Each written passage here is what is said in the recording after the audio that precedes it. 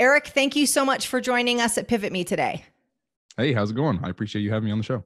Absolutely. So, Eric, let's start here. So, I know kind of the story about when you shifted into the space, but talk to me about what you do today and who your clients typically look like. Yeah, so basically, what we do today is we help service based businesses that usually have a higher customer value, just means they have a higher profit margin per sale. And we help them do advertising on like Facebook, LinkedIn, Instagram, YouTube, Google. We get them a bunch of traffic. We send it to their website and landing pages and help basically do their website and landing pages so that they convert more leads. Then on the back end with email and text follow up, we help them kind of convert those leads or try and get those leads on a phone call. And then the last thing we help with is kind of the sales training piece where once they actually get on the phone, what do they do from that point? So we give them some scripts and questions to ask and all that type of stuff to try and help close the lead. So kind of from beginning to end of customer acquisition, we try to help the best we can. Sure. So it's a lot more than just getting the leads. So it's not just, hey, I'm going to put leads, because if you put it into a broken funnel, it doesn't really convert into sales, right? Absolutely. Yeah. Like we see that happen kind of a lot where, business owners have tried Facebook ads, they've tried Instagram ads, they've tried Google ads, and they say it doesn't work. And it's like, well, there's lots of competitors in your market that are doing it. It is working. So what is, the pivot that they need to make in order for it to work? And it usually comes down to they need to reposition their offer. They need to change up their pages. There's something in the system that is causing an error to where there's not getting enough throughput. So that's what we try to help with. Yeah. And pivoters, as you're listening to this here, Eric did not mention about the quality of your product or service, about the customer service, none of that, which as business owners, we tend to go to, but I have a really good product, but we have really great customer service. We have a good onboarding process. He didn't mention any of that. We're talking about just courting, just the first date. If they don't go on the date with you, you don't get to impress them with your product and service. So Eric, I want to get right into it. So if we've got a pivoter that's listening, I'm going to give we'll do one that we work with right now. So Michael Torres, he runs a roofing business out of Florida, and he kind of has maybe the traditional approach to business. It's worked really, really well for him. But let's say he wants to scale and he doesn't want to put more sales guys out or more referral programs out. He wants to lean into this digital space. What's the first thing Michael needs to do? So he needs to make sure that he's selling something that people actually want, right? So your offer is extremely important. Of the best example or metaphor I can give is, if a gym has an ad and they put it in your face and they basically say, hey, if you come to our gym, we'll give you 5% off. No one cares. No one really wants that. Sure. So you have to have some type of offer that when you put it out there, it's understanding the customer's problem and they actually desire it. Yeah. And it just makes selling it a lot easier. And I just want to interrupt you. Notice that Eric said what they want, not what they need. A lot of us make a mistake of going, well, this is what they really need. Well, people need lots of things, but that's not what they want. So please go ahead. I just want to point out want, not need. Yeah, it's basically selling the candy, but then giving them the vitamins. That's basically what I like to think about. And when you do that, you're going to have a lot more people coming in because you're kind of playing to human psychology. Humans are humans. They're always going to work the same, which is most people, I think it's like 70% are emotional buyers as opposed to logical buyers. I myself fall in the category of the 30%, which is like the more logical buyers. But most people, if you kind of hit them with a mix of like, here's the results and outcomes that you're going to get from our service. And then also kind of here's the storytelling that helps you understand what we do and how it's relevant to you. And you combine those, now the person gets like what they are now problem aware of whatever there is they're trying to solve. And then now they see a solution to the problem. So they're going to come to you in crowds because whatever you're trying to solve is hopefully a big problem that people need urgently and, all that type of stuff. But it's just getting your offer on point to where people understand it. Your client feels understood. And then now they're going to want to get on the phone with you and basically help get educated on whatever your service is. So once they have that offer down, then it goes into traffic and converting on the landing pages and the back end systems and all that other stuff. But first thing you need to get on point is just make sure your offer is good and it's compelling in some way.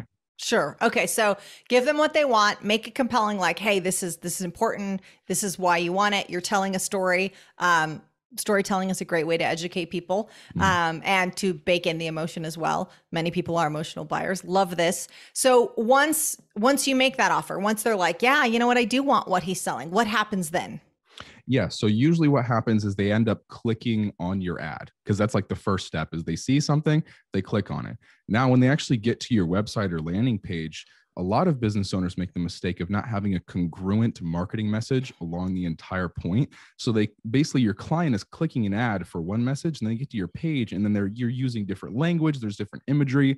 There's too much stuff all over your website. It needs, it's not simple and minimal enough. And it doesn't have one kind of like clear call to action. It's just all over the place. Mm-hmm. So if you can simplify and basically make your website as minimal as possible, still making it look good, but you have one clear message because your headline, I think the great copywriter Dan Kennedy said the fact that 80 cents of the dollar that you're spending when they actually get to your landing page is spent on the headline. So if your headline isn't good, then people aren't going to continue to read the page or even scroll down at all. And there's a thing called above the fold or your viewport of when you actually get to your website or landing page, the first thing that they see either on their desktop or on mobile, if that isn't good, people are just going to click off. If it doesn't, basically make them want to continue to be on that page, they're just going to leave because people have options nowadays. They can go back to Facebook or go back to Instagram, keep scrolling and get stimulus for something else. Mm-hmm. And you need to make sure that you're the best stimulus in that moment. So when they actually get to the page, landing page headline needs to be super good. And then the clear call to action of what they get. There's a lot of business owners that just say, hey, get on a call with me. Well, mm-hmm. Why? Like, what are you going to do? Like, sure. What's the call about? Like, no one really knows, right? So if you can position your consultation call as this piece of value that you are not charging for, but they actually get value on it, and they don't even need to buy your service, and they still get value on the call. Mm-hmm. What are people going to do at the end of that call? They're going to want to buy your service because you've got on the call with them for 15 minutes, 30 minutes, 45 minutes, however long your call is, your consultation. You've educated them on whatever, ask them a bunch of questions. You've made closing statements, you've handled objections. And then by the end of it, they say, okay, this person understands my problem. We've talked about it. They've educated me. I now get that they can help me solve it. Mm-hmm. I'm going to either move forward or not. Right. But people are too scared to just give that out because mm-hmm. they're like, oh, but what if they go with someone else? You have to understand when you're giving the strategy, yep.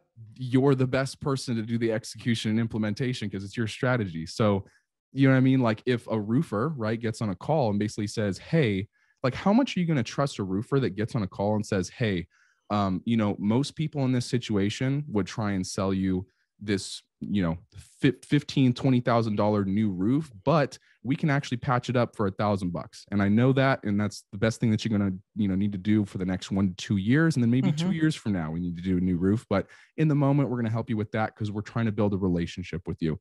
If that happened to me on a call, I would instantly buy from that person because I know everybody else in that marketplace is trying to optimize for the front end, get as much money as possible, and they're not trying to really help me, right? And mm-hmm. that's kind of where we're at in 2021 is like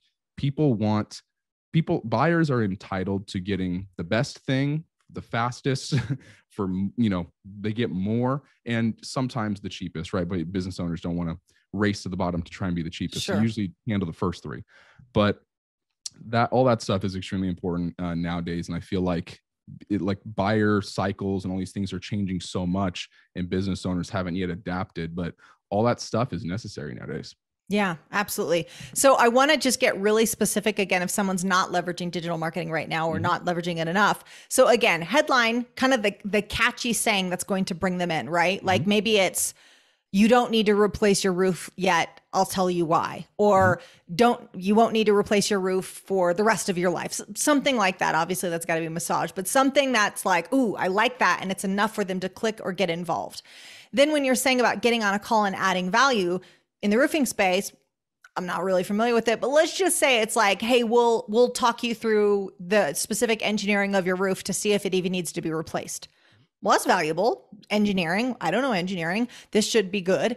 And the other thing I'll add is when you were saying they're going to feel like the most qualified person to handle it, there's also this weird thing that happens in psychology, right? Where like when you help somebody out, there's like this reciprocity that they're like, oh, you took care of me. Now I'm going to take care of you. And that can look like either them doing business with you or referrals. Like how many times are they going to tell the story? Yeah, I talked to, XYZ contractor, the roofing contractor out of Florida. They could have sold me a $15,000 roof. I would have probably gone for it because I don't know. But instead, it was a $1,000 patch job. You should call those guys. So these are all the ways that we're leveraging both business today and business for the future. Mhm. Exactly. Yeah. And that's the thing is like let's say the situation isn't that they have to do the $1,000 patch up and it's good to go. And they do have to sell them the $15,000 roof. At least your intentions are in the right place of actually trying to help clients. And the client can feel that. They can feel that through the call, especially now most of these calls are either on FaceTime or Zoom or something like that. They can see that you're actually trying to add value to them and not just trying to take something. And they're going to go with you regardless. Because like I said, 2021 has moved these things to where, let's say 50 years ago, you could go to a used car dealership, right? And like you basically the buyers were uneducated at that point. You're uninformed, I should say. Sure. And then at that, in the past 50 years, now that we have Google and all these things, I think the statistic is like 60 to 70% of the buying decision is actually made before they even get on the call with you. So they're going to do all the research. They're going to look at your website. They're going to look at your competitors. They look at your reviews. They look at everything. Then finally they get on the call with you. And your job is just to push them over that 30 to 40% to want to do it with you. Eric, I'm so glad you said that stat. So hear that 60, 70% of their decision has already been made by the time they get on the call with you, which means that if you don't have the right digital presence, they never get on that call with you, because that's how business is done right now. So for anyone that's like, how much does it really matter? Oh, it matters, because the phone won't ring without that. I always call it a digital footprint. So when I work with, thought leaders and a lot of industry experts, I'm like, what's your digital footprint look like? Because that's where someone's going to go first. And that will dictate whether the phone call or the email goes over. So I'm really glad that you said that statistics, because it's scary if you don't have the right digital footprint, but it's amazing if you do. Absolutely. Yeah. And it's like, if business owners can really sit down and, even if they're not experts in the space, really simplify it to traffic and getting attention from somewhere, and then converting that traffic on something, which is your website or landing page. And then once, because you have to think about how you buy something, right? When you are interested in something, you might fill out your information, but you still need some more to really kind of sell you on the idea of getting the call. So then in emails and texts, you can send them videos, you can send them just educational articles or whatever you want to send them in these email and text, because emails have like a 20% open rate right now, but it's still really great to do because it's a standard way of communication. Texting has a 70% open rate. So those are really going to get opened and get, a lot of attention to those things. Sure. Then when the person has all this kind of stuff figured out, they'll get on the call with you and kind of figure it out. But let's kind of go back, because you said, the first thing they need is the offer, but then let's talk about the ads. So the ads, a lot of business owners do advertising incorrectly, because I almost feel like they're too scared to really push out their marketing message and be, I guess, intense with it. You know what I mean? Like the copywriting that's within your ads, which is basically the text in your ads, needs to be eye-catching and basically grab someone. You know what I mean? Like really get them to pay attention. And business owners want to be too kind of vanilla and fluffy about it. And it's just not working nowadays, because you have to think about when someone is on Facebook, there's cat videos, there's all these different things that they could be paying attention to. And you're competing with all of them. Yeah. And they're fantastic. They're awesome videos. But that you have to get them to pay attention to you. And it's like that, and you're getting less real estate in Facebook by the day. It seems like, to where now you only have 3 lines of text to really get someone to click read more and read the rest of it. So your marketing message has to be dialed in, and you have to understand your prospect or your customer better than any of your competitors. And the first line, usually there's compliance issues with Facebook right now, and they're constantly updating policies. But usually the format that I like to follow is get attention or acknowledge who you're talking to, basically call them out, then bring up, their problem, or, agitate whatever thing that they have that's going on, bring up proof and testimonials, talk about your solution in results and outcomes, not features and benefits, then a strong call to action. And only one. Some people try to have multiple different calls to action. You can do the same call to action multiple times, but you don't need to have 2 of them. It just confuses. You only have one thing. And confused buyers do not purchase. Exactly. Right. Then when it comes to your creative, it needs to also be eye catching, because usually what happens is people are scrolling, they see the creative first, and then What's that the gets them creative? to read the Can you text. tell them what the creative is? Oh yeah, creative is basically the picture or video that you're displaying in your advertisement that gets people's attention, right? Mm-hmm. Videos tend to work better than photos in a lot of markets, just because there's more you can do with it. You can educate them in the ads, and they can see you and all these different things rather than just an image. But you got to work with what you got. Sure. But for example, like psychology is so important in marketing, and I feel like people try to avoid that for some reason. I'm not really sure why. But Mm-hmm. when it comes to like Facebook, you have to look at the platform. It's very blue. There's blue, white, all these different things. And like if you use the color red in your Facebook ads, it gets a lot of attention. You just see the click-through rates go up because it's different than everything else that's going on. So it's Mm-hmm. like if you take that principle and that concept and just apply it to everything, it's like now I'm starting to understand I can use human psychology to try and make my funnel and my system better. So that's kind of like one of the things that we try to focus on is how can we, basically take human psychology and understand it and do that rather than just kind of being vanilla about things. Mm-hmm. And that leads to higher conversion rates and all that type of stuff. But yeah, for your ad, like if you're wondering what numbers to focus on, at least for like your advertising, click-through rate is really important. Basically just means if 100 people see your ad and one person clicks on it, you have a 1% click-through rate. That's pretty industry average for across the board. You do want to have a higher than 1%, but click-through rate's pretty important. Cost per lead. So when someone actually gets to your website, how much does it cost per lead? Cost per acquisition of like when they actually turn into a customer. But the big one, at least just for the ad portion, is impressions, which is basically how many people view your ad versus how many people click on it. If it's above 1%, you're doing pretty decent. And that's, yeah, we'll just leave it at that for the ad portion. Sure. Sure. One thing I want to talk about, Eric, that and what I'm trying to do is bridge the gap between the people that are really familiar with the digital marketing space and business owners that have been getting some success but aren't leveraging it to its capacity. One thing I want to point out is that when you're saying business owners tend to want to be vanilla in their ads, here's the important part. An ad isn't your website. It's not a marketing flyer. They're different. So websites tend to be, at least we tend to write them based off of features and benefits. When we presented in sales, we tended to present in that way. That is not the way that it's done now. That is not the way that ads are done. And so there needs to be this consistency. You can't have it incongruent between your ad looking complete, all black and white imagery and your website doesn't look like that, or that's an extreme example. There's got to be this consistency through them, but the ad, it's got to be better than the website. It's got to be sexier than a marketing flyer. And I think business owners tend to want it to be like, wow, we'll just say about like, oh, the best shop in town. Well, it needs to be something more than that. So, get out on the edge of what you think is going to work with the ad. And this is a great time to talk to somebody else that this is their world. Like, yeah, this doesn't work. That creative, that imagery won't work, or that copy, the language, that's not going to work. We've got to massage this. We've got to add value right at the beginning.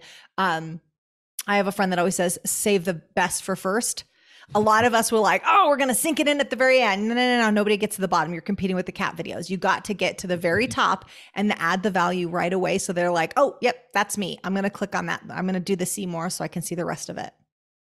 Absolutely. Yeah. And it's like to slightly go back to where, they want to be vanilla and just say the best shop in town. You have to realize people are so hesitant because they've been burned in the past by a bunch of different industries. So when you say you're the best shop in town or whatever it is, they don't believe you.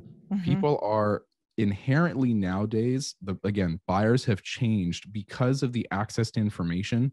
There's this entitlement, and I'm not saying that in a disrespectful way. I just mean they are entitled to information and options and transparency, because if you don't do it, someone else will, because they can scour the entire internet to try and find the best solution that they think is the best solution, right? So you either get with the program or you're just going to fall behind, because if you're transparent, you're doing business with integrity, you actually add tons of value, you're getting results for your clients and whatever service it is, then you're going to win, because some other people aren't willing to do that because they're trying to hide behind a bland marketing message or whatever.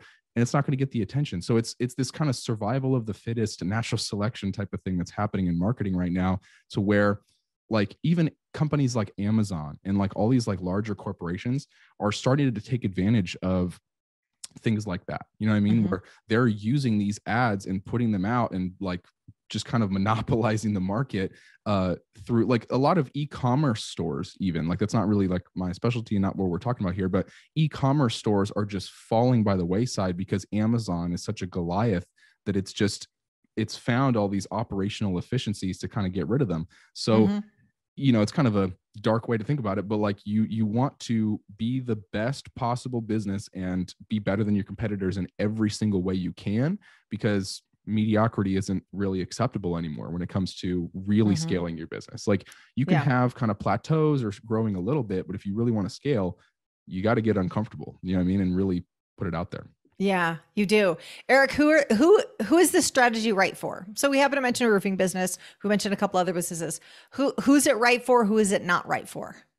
So, I mean, the overall marketing principles I'd say are right for everybody, but usually who we're talking with is businesses that need to get leads and then get on the phone or some type of call with those leads and then turn them into a sale, which is the majority of service-based business owners. I don't really handle anything with like e-commerce or product businesses necessarily, unless it's some type of product that fits into like a service. Like it's all based around service-based stuff, which I feel like is the majority of businesses. So like lawyers, chiropractors, dentists, plastic surgeons, B2B technology company, like literally anything that sells a service. That's kind of who we're talking about. And so if you can just focus on kind of getting your system right, then it'll work out really well. But yeah, like getting your marketing messages is so important, because people are not really focused on that right now. They're just putting up an ad that says 10% off or whatever it is, you know what I mean? It doesn't really convert. So yeah. The 10% off ads don't convert. We're definitely getting that message, right? Like, don't do that. Whatever you do, don't do the 10% off or 5% off for the gyms. Yeah, no, in gyms too. Like, because like basically our kind of industries that we work with, healthcare, B2B tech, legal, and home services are like really big for the stuff that we do. And we've helped others as well, but that seems to be kind of like the meat of where the majority of our clients come in. But so we talked about the offer. We talked about the ads. When it comes to the website, this is something that some business owners struggle to update, because they're like, I've had my website since 2005. It's amazing. You know, I spent a bunch of money. My friend made it, whatever. They have all these kind of excuses. And you need to update your site or landing page or whatever it is for right now. And how you do that is, again, the idea that everybody has so much stimulus right now, and stimulus just means like stuff, just like they have so much like as a side note, anxiety and all these different things are through the roof because we have so much stuff happening all the time that it's too much for our brains to handle. And you need to be empathetic with that and realize when someone gets to your website, it needs to be the simplest, most kind of minimal thing that still looks good. Because if you have one clear marketing message, some imagery, and a strong call to action, that's all they want to see. They don't want to see all these different tabs and colors and craziness all over your website, because it's just too much. Like it'll basically give people anxiety and they'll click off. So when you make your website, have a clear navigation and try and limit that as much as possible. Don't have 50 different tabs in there of like all the different things you do. Have some drop-down menus, consolidate that, make it easy to look at. Your headline or your call to action, the format we tend to follow is usually on the left, because people read from left to right. So your ads also kind of have to have this of, if you have any text on your photos and videos, whenever you're doing advertisements, have them on the left, because it's just easier for people to read. And that's how, like, at least English speakers, they scan from left to right. So it's just easier. So on your website, do the same thing. Have some imagery or video, explain what you do, keep it to like 2 to 3 minutes. The video also should have a hook at the beginning. So like within the first 2 to 3 seconds, get their attention. It's all TikTok culture, right? Like if you look at what's popular right now with like Instagram Reels and TikTok, if those videos don't hook you in the first 2 seconds, you're not watching it. So use that methodology for your entire business. Then your call to action, clearly define what the person gets. And let's touch on that a little bit. Because people are so inherently selfish, and I don't say that in a bad way, I just mean They want what they want, and they want it, like basically, like I said, more, better, faster. Mm-hmm. Clearly talk about the result that they get and not the features and benefits. Like, because you were saying earlier, it's just not as effective anymore. Like, people don't care what the feature benefit is. They care what they get out of it. And like, if you just think what's in it for me, and you just come from that point, from your, your client's perspective, so much easier to write marketing material, because then you stop talking about yourself. You stop saying we're the best shop in town, and you prove it and you demonstrate it through case studies and testimonials, through storytelling, through imagery, all these different things. Just show them, don't tell them. Yeah. I love that point. It's so important. And I love the WIFM principle. It's definitely what's in it for me is definitely how you train salespeople that way too. Like, don't start presenting about what you do and who you are and how long you've been doing it. Nobody cares about that. All they care about is what can you do for me? And if you present that up front and they know that you authentically care, then they'll listen, then they'll give you the time, and then hopefully a business arrangement can come out of it. I love that you were saying you've got to put the focus on them. You've got to make them the hero of the journey, right? And we have to make the mistake where we're like, well, I've been in business for 12 years and I if it's starting with I or we, it's not about them, versus here's what our clients are saying. Here's what we did for this last client. This is what we did last week. This is what we did last year. People want to know what you can do for me. And whether you're in business for 20 years or 29 years, doesn't matter anymore. That used to matter more. It doesn't matter now. And so really tailoring that message to what's relevant today. And I love when you said, our website's been around for this long and my friend made it. I'm like, oh God, you hear that all the time. If your website's been around that long, you absolutely need to change it. Like, the SEO is bad. You got to do it all. You got to change it all. Don't get attached to what you created once. It served you then, but websites are an iterative process. Make sure you're changing it for what your customers need today. Absolutely. And like, there's something, I'm going to get slightly technical here, but I'm going to explain it.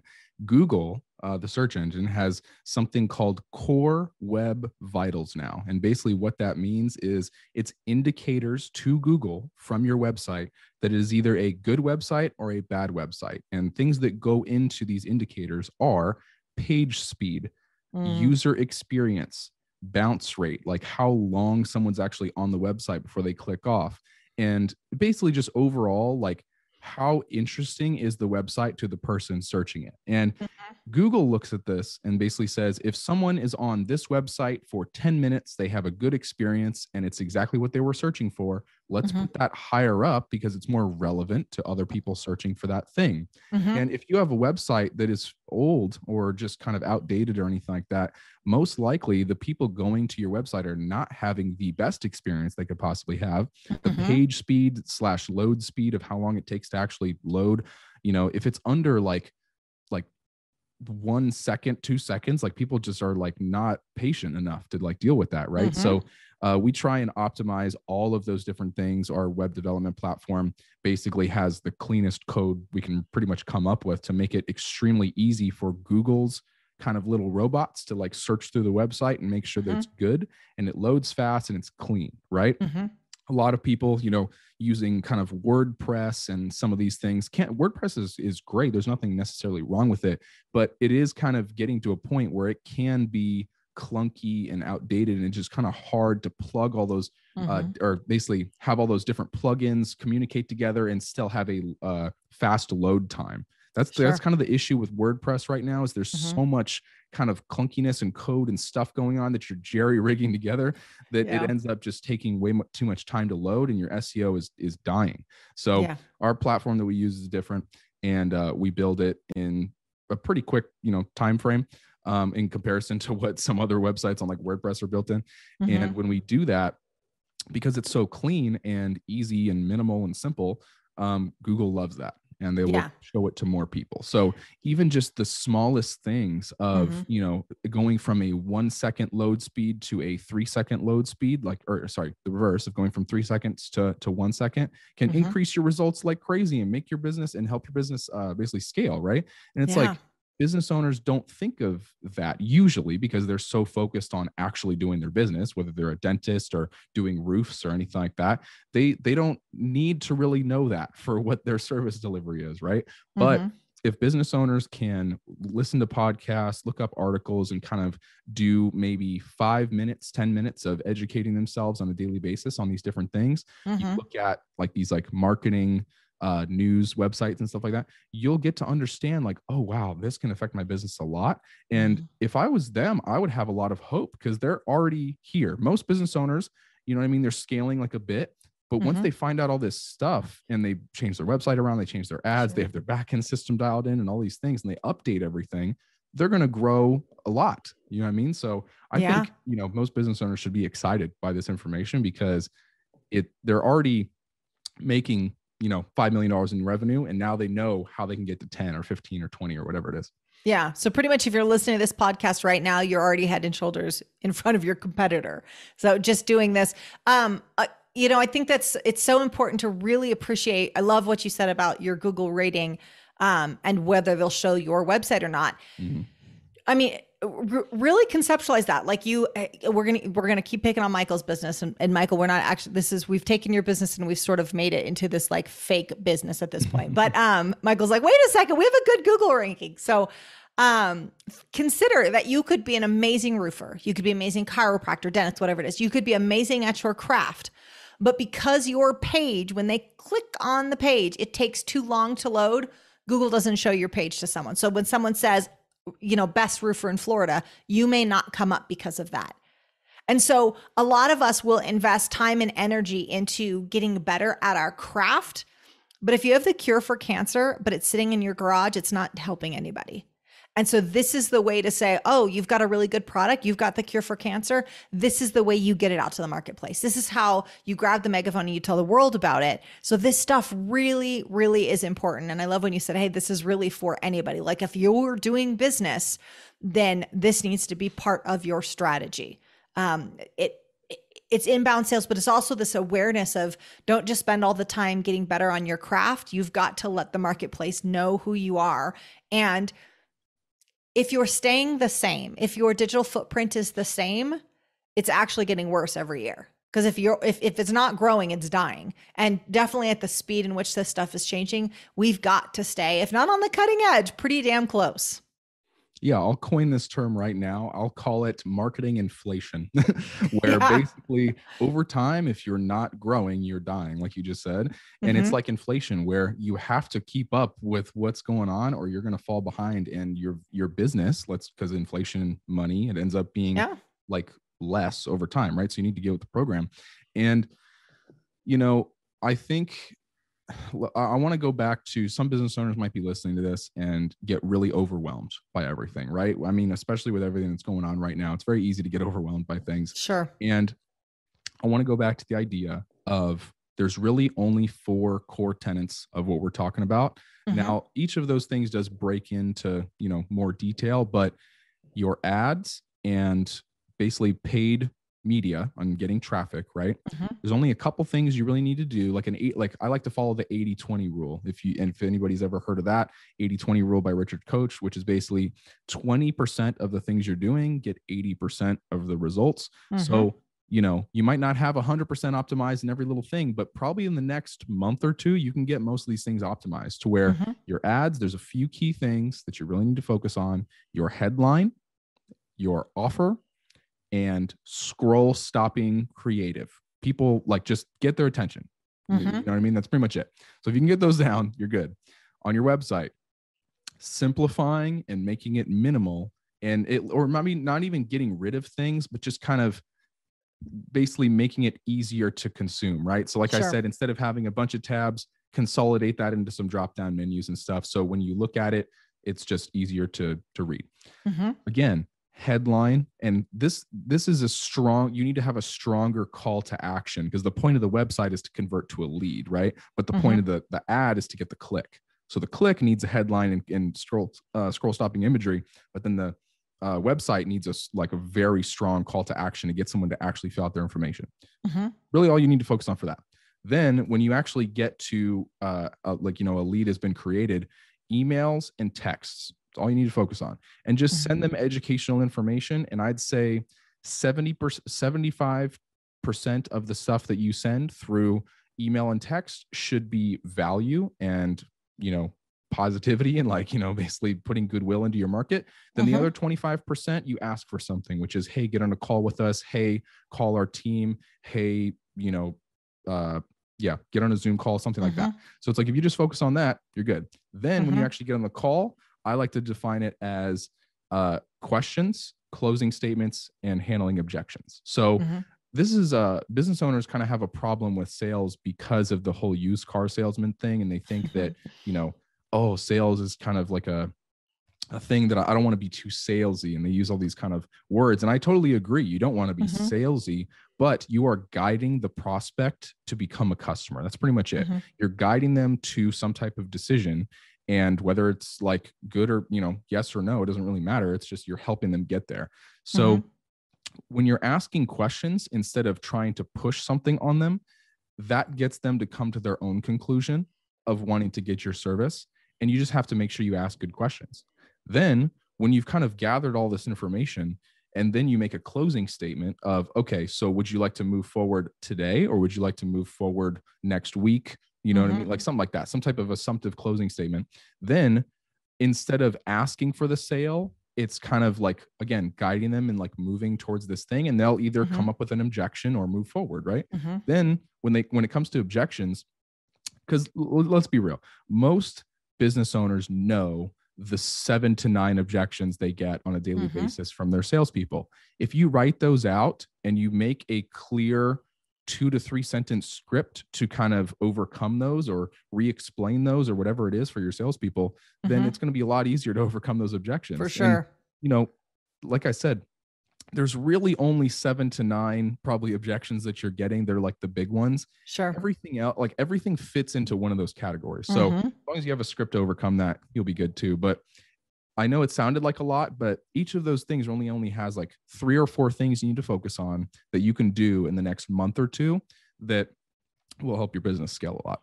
Yeah. I love that you broke it down like that, Eric. And what you just said about having the script for the 7+ objections that you get, that's gold. So I've trained sales teams for years, and we would outline how people say no, and then what do we say? And it's not so we can repeat an answer with rote memorization. It's so you're prepared to navigate those situations. And it's really just, I'd argue it's probably less than 7. It's probably 3, and then a little bit of iterations in each one of those 3. But being able to handle those is so, so important. And the other thing I'll point out is when people say about, like, I don't want to be too salesy, they're under the assumption that a salesperson is selling something to someone that they don't need. And does that happen? Yeah. You mentioned the used car salesman, like, they always get a bad rap. But okay, maybe it's selling someone something that they didn't really need. But sales has also changed today, and it's really solving problems. And if you believe in your product and you believe in your service, you believe it actually does the thing you say that it does, you're providing a solution. Really, all you're trying to figure out is if they're the right person for the solution. It's not, I got to push my product on someone and they don't need it. That's unethical. We shouldn't be doing that to begin with. But if it's, hey, they have a problem and I can solve it, that's powerful. And we owe it to our clients. We owe it to the marketplace to do that very thing. That's not being salesy. That's providing a solution. Absolutely. And like, you got to think about too, they're coming to you. Like, this is inbound marketing that we're talking about. They got a problem. They got a problem they need solved. Outbound marketing is a little bit different. There's a different way you have to go about it. But like you said, they have a problem. They're coming in. They became a lead, and now they're on the phone with you. They want what you have. So like, there is no salesiness. It's just, like I said, guiding them to a decision. Now, another game changer that I just thought to bring up that'd be really important is those, like I said, like 7 to 9 objections. There's a range, of all the different things. But if you take those and then you now translate that all the way back to the beginning of the funnel, where your marketing message now just handles those objections before they even get on the phone, or your website does, or whatever. Like, an objection that you would get that's like a standard one is like, how can I trust you that you will do the service or whatever? And it's like, if at the beginning of your marketing, you can talk about your testimonials and reviews and what you've done, and here's a clear case study of like what results we've gotten, and on the website you have video testimonials, by the time they get on the phone with you, that objection's probably going to be gone. Or if they do bring it up, you can just be like, hey, remember those videos you saw in our ads? Like, those are real customers. So like, and then they go, okay, and the objection's done. So it's just, 80/20ing that as well, of just doing the small amount of things that will get you a lot of impact. So true. We used to do this in business advising in the past where, if people, a business advising package might have a very large price tag to it. All right, here's the proposal. And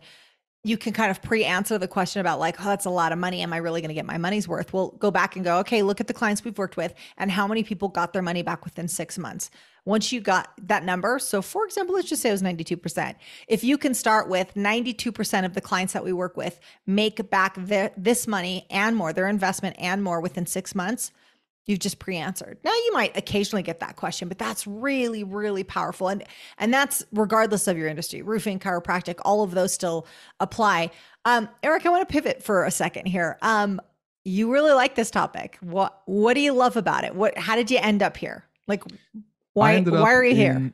Yeah, no, I ended up in marketing and media because when I was young, actually, I started out with making like photos and videos just because I thought it was a fun, creative thing for me to do. Mm-hmm. I was never good at like drawing or art or anything like that. So ended up doing photos and videos, and I thought it was fun. And after that, I spent years on that, and I have always also been interested in like psychology and how people work, Mm-hmm. and finding out, just different things about people because it helped me better understand myself. And when I would, talk with other people, I would always wonder, oh, why is that person doing that thing or whatever? And it all just comes back usually to human psychology. So it always interested me a lot of how people work. Then, I'll just briefly go over it. Of basically, I had a job and I was going to college, and I dropped out of college. I switched my major from computer science to business, and then business, I wasn't really paying a whole lot of attention in class because I was researching other things on my laptop and trying to figure out some new marketing thing that I thought was interesting, even though I wasn't even really doing it yet. I just was really interested in it. And then when I dropped out of college, because some of the people in my life convinced me to do so, because I kept telling them over and over of like, I don't want to be here. This isn't necessarily helping me in my position. Mm-hmm. I finally did that. Then I had my job and I was doing pretty well. I was a manager for a retail location and making pretty decent money for my age, like more than most of my friends. And what happened at that time was I had a new manager come in, and this manager was not the best. The manager I had before, I had him for like 3 years, and he was fantastic. And he was a true like leader. You know what I mean? Like Mm-hmm. he was someone that actually led instead of just told people what to do. Like he would lead by example, and he was a really Sure. good guy. Like I respected him a lot.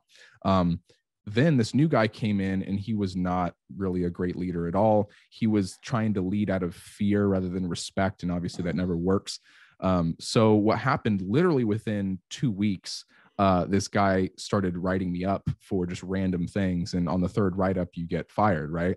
And I've Mm-hmm. never been written up in like the 3 or 4 years I was there. So I was like, okay, this is obviously something's going wrong here. So I just left, and I basically just said, hey, I would rather not work here. And then I was kind of out on my own. So I had really nothing. I didn't have college. I didn't have a job. And I had to figure out something to do. And my friends had always kind of friends and family have told me like, oh, maybe you should start a business or something around marketing or media or whatever, or, take videos for people or something. And I was like, huh. So I've always been interested in this. Let me try it. So I started out thinking like, okay, what's going to help get businesses results that I know about. So I was thinking about ads, and I like to make websites and things. So I'm like, let me do that. So I go out to, my network and stuff like that. And I got a couple clients that I worked with for free, where I did their advertising. I did their social media management, which we don't do anymore. And then I did their websites and like all that different stuff. Mm-hmm. I did everything. And it was really too much. I did a lot more than we really just focus on the core tenets now. We were doing all sorts of stuff. But the difference that happened with me at that point was I worked for free for them for 9 months, and it's usually a lot longer than most people will work for free, because I wanted to be extremely confident in the results that I bring. Mm-hmm. Then at the end of the 9 months, I asked them to start a paid agreement with me, and they told me the results they were actually getting. They showed me on the back end, hey, yeah, we made this many sales, we're getting these reviews, all that type of stuff. And I was really happy with the results. So then we started paid agreements, and just kind of went from there.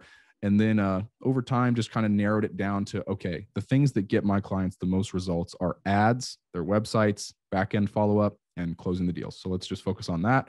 And we just niche down to that. And then it came to, we were working with every single type of business we could think of, narrowed it down to healthcare, B2B tech, legal, and home services. We still help other ones, but that seems to be our core like niches.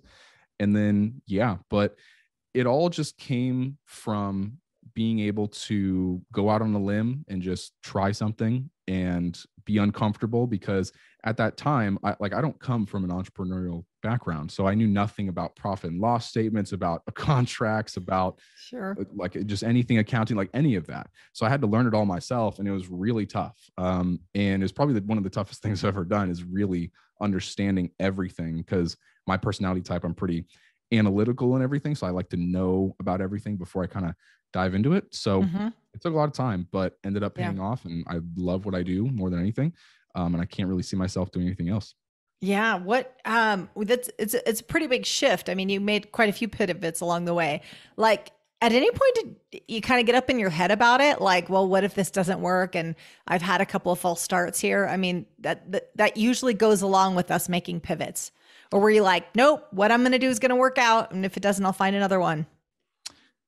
Yeah, I mean, I think as a business owner, we all have kind of doubts and things like that, because if you really think about business, you have to adapt to grow in your business, but then also in your personal life. And every single time that happens, like even going from 100,000 a year to a $200,000 a year, it's like it takes a major mental shift to really do that, because I think it was in like the Napoleon Hill book where it kind of talks about, I forget exactly what he says, but it's kind of like this threshold where you go past this threshold, and it's kind of like a success barrier, and like you have a success floor and a success ceiling, I think, or something like that. And it's like, once you get through that, you will psychologically find a way to get back to whatever that is. Or, if you're below it, then you'll go up. Right. And it's like, you have to constantly be shifting that. And that takes so much like awareness of what's going on, and so much of paying attention to what's going on in your head. And that's why I'm so thankful for the psychology research that I've done about like people, and it helps in marketing, but it also helps with myself and managing my own emotions, managing my growth and all that type of stuff. And it's helped me a lot. So yeah, there's been a lot of pivots, but ultimately I still know what my ultimate goal is. But in the short term, yeah, I always have kind of these doubts and, all that type of stuff, just because my psychology and my brain, my DNA is trying to keep me safe, but it doesn't understand that I'm trying to get somewhere, Yeah, I'm going to get past it. No, I love it. I love it. So what I definitely heard a lot of books and I'll say mentors that maybe we don't know, authors and things like that, got you through that. How about peer group? Did you have a peer group that's like, yeah, let's go ahead and do this? Because usually when we're kind of stepping up and stepping away, people will doubt us, or like, hey, isn't this good enough? You already had a good job. Did you get any of that? Yeah, no, definitely. I mean, the tough part about growing a business too is, no one really believes in you at the beginning until you actually do anything. So yeah, and right. You can't really blame them, because they don't have any reference to like what to believe, right? So for me, yes, I had to turn to my friends that were in business. One of my mentors has a company that's similar to mine in a different space, but he's one of my good friends, and I get a lot of information and mentorship from him. I've read a lot of books. I am always on Audible listening to things. I'm constantly trying to fill my head with information that helps me, because whatever you consume, you become, right? So like after you consume all this information, it's like it's changing your identity by like osmosis, right? And there was actually a long time at the beginning where I had, like my friends and stuff, but I didn't have necessarily like a large peer group, like a mastermind or anything. And that would have helped me so much. But I actually did find one eventually, and it didn't last. It only lasted about a year. And then like the group kind of like broke up. We still talk and stuff like that, but there's no like set meetings and stuff anymore after the whole pandemic thing that happened. So it kind of got tough there. But I met so many people in that group that were doing big things, way bigger than me, that inspired me and kind of opened up my mind and my perceptions. And just talking with them and being able to like exchange value in different areas of teaching them some marketing stuff. And then they teach me some business operation stuff or whatever. It's been really helpful. But Yeah, peer group is super, super important because humans are tribal beings. So We I've really are. I've gained a lot from it. We really are. So we run masterminds here at Pivot Me. We have for years and years and years, and they're amazing. And a big part, people always, it's funny, I say people come for skill set, but they stay for mindset. Mhm. They're like, well, I really want to, up my sales game, or I want to scale my business. Most of them are entrepreneurs. We definitely have some corporate people in there that are listening right now, I know. But it's interesting because they, I wouldn't say undervalue, but they don't appreciate how much community actually matters, because they've sort of gone on their own path for so long that they forgot what it's like to actually have a team around you that's supporting you, that doesn't have a dog in the fight. Like, whether your business succeeds or fails, this initiative succeeds or fails, it doesn't matter. Whether you successfully train for the marathon, I don't have to hear the alarm going off at 5 a.m. To have a team around you that isn't invested financially or emotionally in your outcome, but they just really want to see you succeed. And they're really going to say, hey, have you thought about this? Have you considered this? Hey, last time you sabotaged this way, let's make sure this doesn't happen again. It is invaluable. I always say, I do a lot of business advising too, which I do love. I absolutely love that in high performance coaching. The masterminds I run on Wednesday are the highlight of my week, hands down, because you see this magic happen when people come together like, hey, I'm leveling up. And one might be, my 9 a.m. mastermind. We have a British hypnotherapist that's one of the top rated podcasters. We have another gal that's running a nonprofit, another guy who runs a software company, an international software company, and then a lawyer, and then forgive me, Katie, chemical engineer, electrical engineer, chemical engineer, but is also a fitness competitor. I mean, it's just, you get these varied backgrounds, but I share that to say we need a peer group. So whether that's the formal structure of a mastermind or just designing your peer group, we talk about the difference between a default and a design peer group.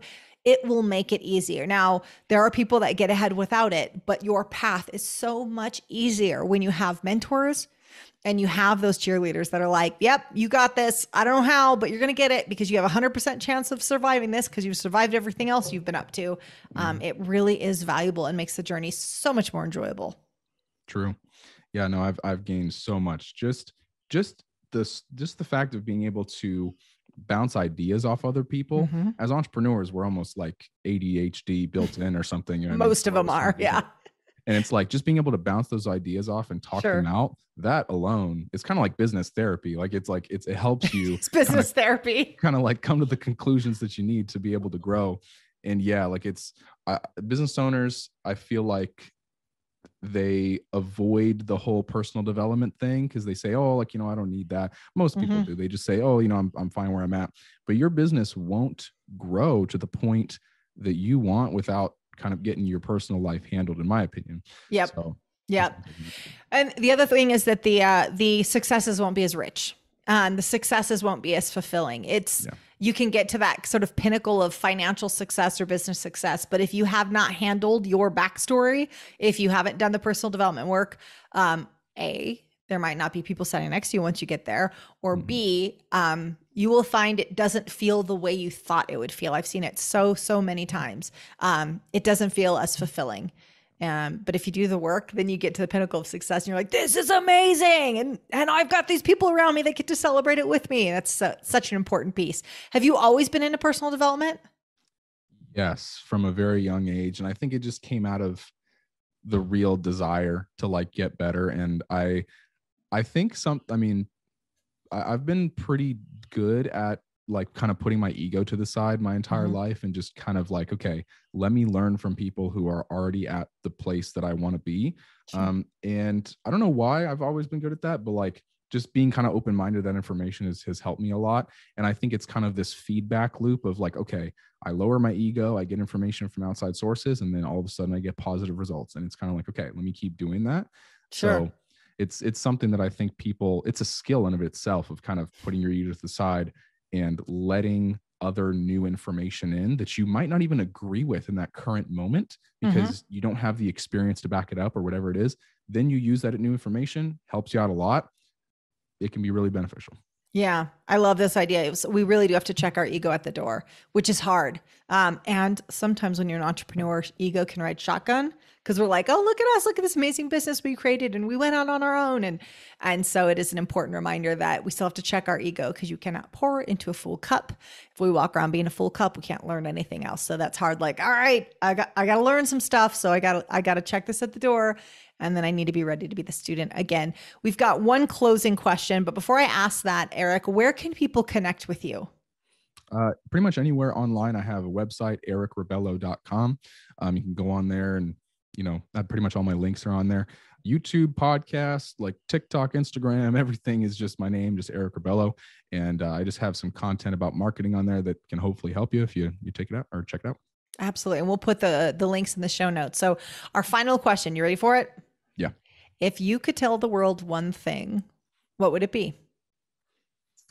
Good question. I think if people got clear and consistent, that would probably be really great for most people. And because I feel like a lot of people, when it comes to clarity of whatever their goal is or vision or anything like that, they almost like, it's going to sound bad, but they like lie to themselves, and they either shoot too low or they shoot almost like too high.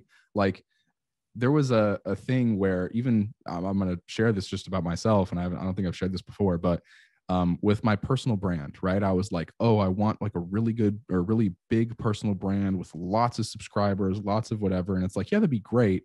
But like, I'm not trying to be a influencer person with like millions of followers and whatever, that there's no, like, I'd rather just not do that. You know what I mean? But I told myself for like a short period of time, when I started learning about personal branding, I got all excited about it and was like, oh, I want to have a huge brand. And it's like, I want the exact like, amount of people that I need to have, however many that is, we're good. Like when Tim Ferriss says, what, like your 1,000 true fans or something, it's like, that's fine with me. Like we're good.